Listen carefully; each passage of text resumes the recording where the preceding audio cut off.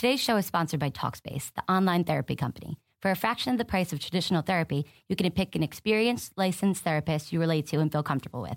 Each and every therapist has at least a master's degree and has completed over 3,000 hours of supervised work. To match with your perfect therapist, go to Talkspace.com/boom. And to show your support for this podcast, use code BOOM to get $30 off your first month. That's BOOM. Talkspace.com/boom. BOOM. You are Locked On Packers, your daily podcast on the Green Bay Packers, part of the Locked On Podcast Network. And you are Locked On Packers. Hello, this is Bill Huber, the publisher of PackerReport.com, part of the Scout.com network, which brings you some of the best NFL and college football coverage anywhere. And finally, it's game week. After weeks and weeks and months of talking about roster battles and number 7 wide receiver and the 9th offensive lineman, we finally get to talk about a football game with the Packers facing the Jaguars on Sunday in Jacksonville.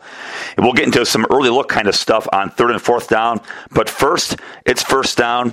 And a simple reminder that the NFL is a cruel, cruel business. And it's cruel whether you're a young player or an old player. Just ask Josh Sitton, as we got into some of this in our special Saturday Night Roster Cuts podcast. But Sitton, the bedrock of the offensive line, a 2-time All-Pro, a revered leader among the young guys like Corey Linsley and David Bakhtiari, was the shocking cut, not just the shocking cut of the Packers, but the shocking cut around the entire NFL on Saturday night. Well, he signed with the Bears, wasted no time in landing on his feet, not surprisingly, and he chooses a heated rival, and he'll get to show his frustration with his former team twice a year.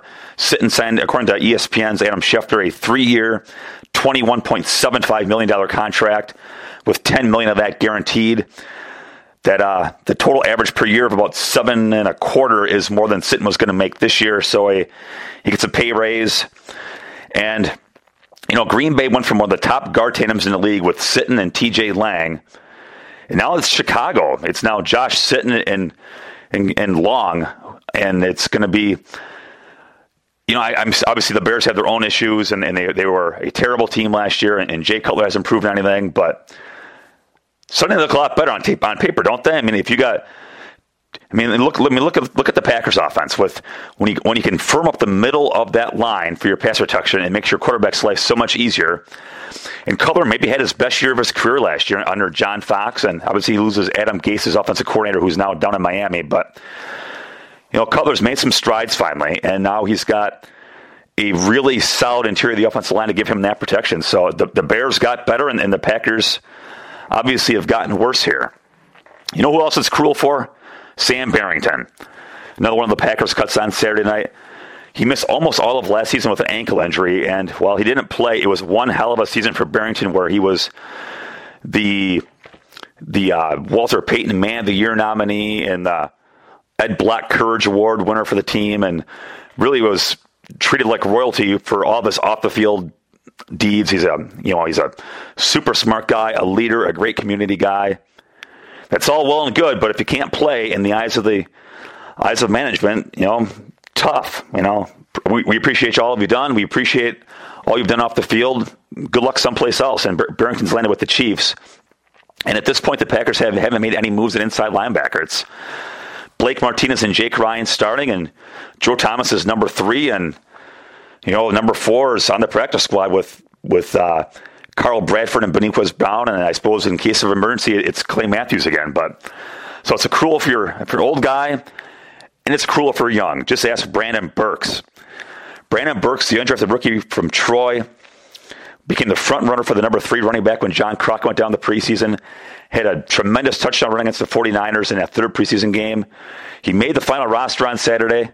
Oops, that's not the final roster. And this serves to remind everyone that roster on Saturday is not the roster, because on Sunday the Packers claimed running back Jarrell Presley off waivers from the Vikings.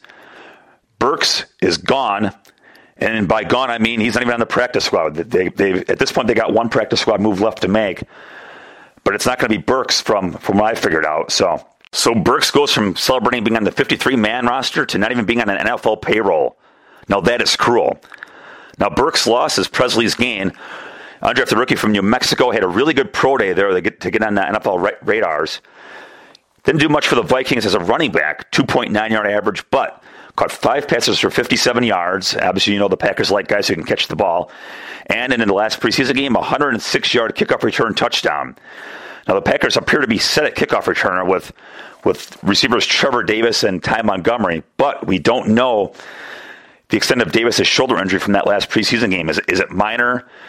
Could he miss a week? Could he miss 4 weeks? We don't know that. So Presley gives him some options there. And now, insurance-minded speeches from Geico. It's a common expression, don't look a gift horse in the mouth. However, what if the horse's mouth is filled with useful insurance tools? This is the exact case with the Geico app. Yes, the app is free and therefore a gift horse. However, look inside the app and behold, emergency roadside assistance, digital ID cards, bill pay. Get the Geico app. Look it in the mouth. Get amazing services. Thank you.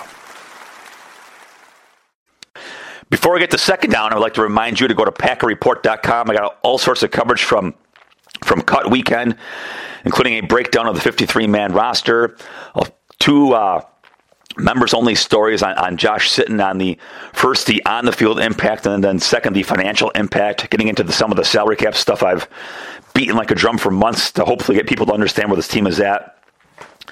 And also about a 70-second video.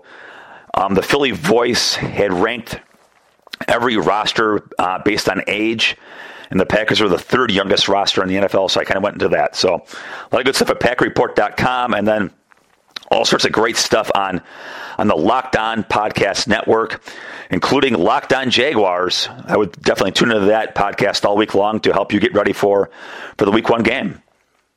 On to second down, and this would be the Packers practice squad. We know of 9 guys right now with the number 10 move yet to be made, and most of these guys are Packers holdovers. Wide receiver Geronimo Allison, inside linebackers Carl Bradford and Benoit Brown, outside linebacker Reggie Gilbert, guard Lucas Patrick, defensive tackle Brian Price, wide receiver Herb Waters, and safety Jermaine Whitehead. Those are 8 holdovers. And the 9th guy is guard Blake Muir, who spent training camp with the Niners. So let's kind of go over these guys. And I told you this was going to happen, or at least I had a good idea this might happen. As much as everybody talks about how great Geronimo Allison is, and there's no way they can get him on the practice squad because he's too darn good, look who's on the practice squad. It's Geronimo Allison. And I'm not going to toot my own horn. Well, I'm going to here because I'm not right very often. But like I mentioned, wide receiver is a dime a dozen position. And I don't care if you're 6'3" or if you run a 40 in 4.3 seconds. There's a million wide receivers, and if you're not a star guy or a really good guy, you're all in that same group. And I go back to a few years ago when no one thought that they could get Torrey Gurley on the practice squad, the guy that Donald Driver called Slinky, a 6'4" receiver. Oh, he's too tall. He's too good. He'll get picked. No, he was not picked up then. And Allison's not picked up now. It's not a knock on Allison. He's a good player, and he's got a chance to make it in this league. It just shows you the depth of that position around the league where, because of the state of college football with all the spread offenses and all the throwing, there's a lot of really good players at that position, and that was true with Green Bay with all their talent receiver here and around the league with all their talent receiver. Bradford and Brown, again, like I mentioned a minute ago, are kind of the 4th inside linebacker on the roster. Bradford, I thought, played well enough to make it. Just a numbers game there. And Brown, I really like Brown's potential. He's every bit as athletic as Martinez is, and he seems intelligent enough, so I think he's got a chance to make it too. Reggie Gilbert, 1.5 sacks during the preseason, showed a little flash there. And if you look at the team long-term where you got Nick Perry, Dayton Jones, and Julius Peppers are all free agents after this year, I think it makes sense to keep Gilbert in reserve there as a guy to groom. Guard Lucas Patrick played pretty well for a guy with a broken right hand throughout most of the camp, so I'd be interested to see him with 2 hands down the road. I thought defensive tackle Brian Price is one of the minor surprises among the cuts. I thought he played well enough to make it. So he's 1 injury away from being on the team. Kind of a good developmental guy.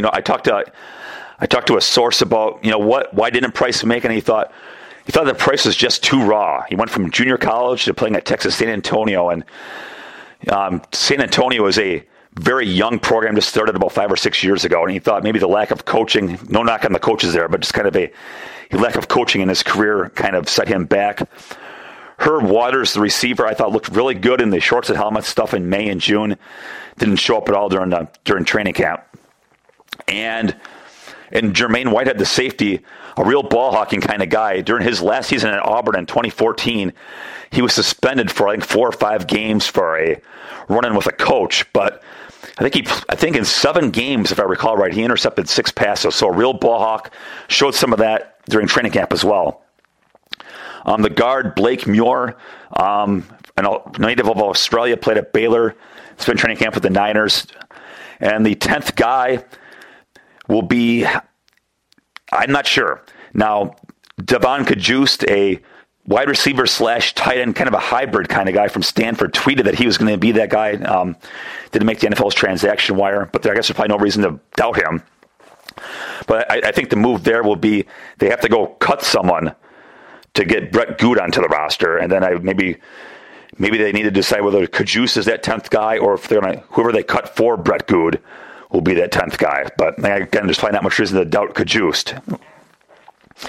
So, but none of those moves have been announced by the team yet. The team will announce that stuff today, and then I assume they're going to announce the sending of Brett Good to be their long snapper.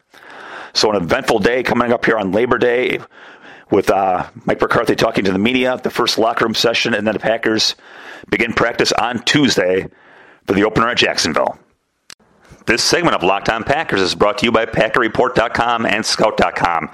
Scout's fantasy site has hosted the World Fantasy Championships, and our fantasy insiders have helped a lot of people make a lot of money. And if your company is interested in talking to men between the ages of 18 to 44, you really should be sponsoring this podcast. Locked On Packers is listened to by 98% men and 80% between the ages of 18 to 44. So if you want men 18 to 44, this is your spot. Plus, our rates are reasonable. Email me at packwriter2002@yahoo.com to find out more. On a third down, that would be a look at free agency, and a couple different ways I want to look at this here. First, this is why there's a salary cap. When the NFL implemented this, a couple decades ago, it was to make bad teams get good and good teams get bad. Or they didn't want dynasties and they want to give everybody a chance in a level playing field. Well, the Jaguars stunk, and they've stunk for a lot of years. And when you stink, that means you don't have good players. And that means when you don't have good players, you're not paying your guys. So the Jaguars had, $8 gazillion under the salary cap, and they spent like drunken sailors. They led all the NFL in free agent spending, a whopping $220.8 million on free agent contracts. A couple of those were their own guys, but most of them were signing sort of other teams' guys. Leading off with defensive tackle Malik Jackson from the Broncos, a 6-year, $85.5 million. You take that with left tackle Kelvin Beachum, safety Tayshaun Gibson, and running back Chris Ivory. All 4 of those guys are making more than $32 million in total. And if you add it all together, that's $65 million of guaranteed contracts. Compare $65 million of guarantees to the Packers spending $15.3 million total. And that ranked 29th in the league. And some of that was re-signings, and the one move would be obviously signing Jared Cook. But it just kind of shows the finances because of, look, the Pack, as much as this frustrates fans and as much as I tell this to fans and they just refuse to believe it, the Packers have cap problems. There's just no denying it. And I get into that video that I mentioned at PackerReport.com. But look, they can't afford to sign guys. And as a longtime personnel guy told me a long time ago, for every free agent that you sign, that's one of your own free agents that you're not signing. And that's kind of been at the crux of Ted Thompson's conservative nature. Do you want to keep your own players, or do you want to bring in guys from elsewhere? And as Thompson said, a couple weeks ago, and as he said time and time throughout his career, he's a builder. He considers himself a builder, and he prefers seeing what he can coax out of his players. So, that's part of the Thompson's conservative philosophy, but it's also just kind of the state of the thing where the Packers are a really good football team and have been. And the opposite of the Jaguars, where if you have a bad team, you have bad players, and if you have bad players, they're all cheap. Well, the Packers are a good team with good players, and good players cost money, and they focus their resources on signing guys from elsewhere rather than signing guys from other teams. So once again, the tail of the tape, $220.8 million of free agent spending to $15.3. And finally, fourth down, I want to take, again, this is a rough draft look. We'll get into a lot more in depth after we have a conference call on Wednesday with the Jaguars player and their coach. And obviously we'll talk to, Green Bay's coaches and players throughout the league. So I'll give you a lot more on this stuff later in the week. But last year, the Jaguars defense ranked 31st in points allowed, 24th in yards, 29th against the pass, 20th in sacks, and 26th in interceptions. That, my friends, is bad defense. So what is, the Jaguars basically just go out and buy a defense, right? I mean, with Malik Jackson in the getting a free agent contract to fortify that D-line and Tayshaun Gibson and at safety to help in this defensive backfield, and former Giants cornerback Prince Amukamara to help fortify the cornerback spot. And then their first round pick was cornerback Jalen Ramsey. And their last year in free agency, they signed Devon House away from the Packers. So all of a sudden, let's just look at this defense here. It's got a chance to be really good, and that's what you got. And that's what the Packers are going to be facing. Where their safety, their defensive back group is Jalen Ramsey and Devon House at corner, with Amukamara in the slot, and they got Gibson at one safety spot and Jonathan Cyprien, a hard hitter, in another safety spot. So that defensive backfield is pretty darn good. Their D-line, Jared Odrick, who they signed away from the Dolphins a couple years ago, and kind of the forgotten guy here is Dante Fowler, their first round pick last year, tore up a knee and missed all of last season. And then, he's not a starter. This year's second round pick, Miles Jack, looks like a jack of all trades linebacker who's going to at least get some situational role. So, again, new faces here are Ramsey, Amukamara, Fowler, Gibson, and Jack. That's 5 guys in Jackson. So that's basically they've remade half the defense for a defense that was god-awful last year. Has a chance to be pretty darn good. And obviously, I think Green Bay's offense is going to be fine in the long run. But how is Green Bay's offense going to be right now, where Aaron Rodgers threw, 7 passes in the preseason? You're breaking in a new guard. So you're basically, whatever chemistry that you've built on the O-line, some of that's gone out the window. I mean, David Bakhtiari and Josh Sitton had thousands of reps, and that's all gone. So you've got, and then there's the step back that you're getting at guard between I assume it'll be Lane Taylor and Sitton. So you're different there. Jordy Nelson hasn't played. So this is an offense I think is going to be sort of a work in progress early in the season, and they're going to be facing a defense that's going to be a chance to be pretty darn good in the Jacksonville Heat, and that crowd's going to be really fired up. So it's going to be a heck of a challenge in week 1. But obviously we'll get into more of that as this week goes on. And with that, I will bid you a happy and fabulous Labor Day Monday, and I will talk to you tomorrow. Is democracy in danger or decline? Condoleezza Rice, William Galston, and Carlos Gutierrez and others take on this question in the fall edition of The Catalyst, a journal of ideas from the Bush Institute. Surveys show Americans place less trust in institutions like the media and business. Others contend America has faced far more challenging periods and emerged strong. Leading policymakers, Bush Institute experts, and respected journalists take on this debate. Read about it at bushcenter.org/catalyst.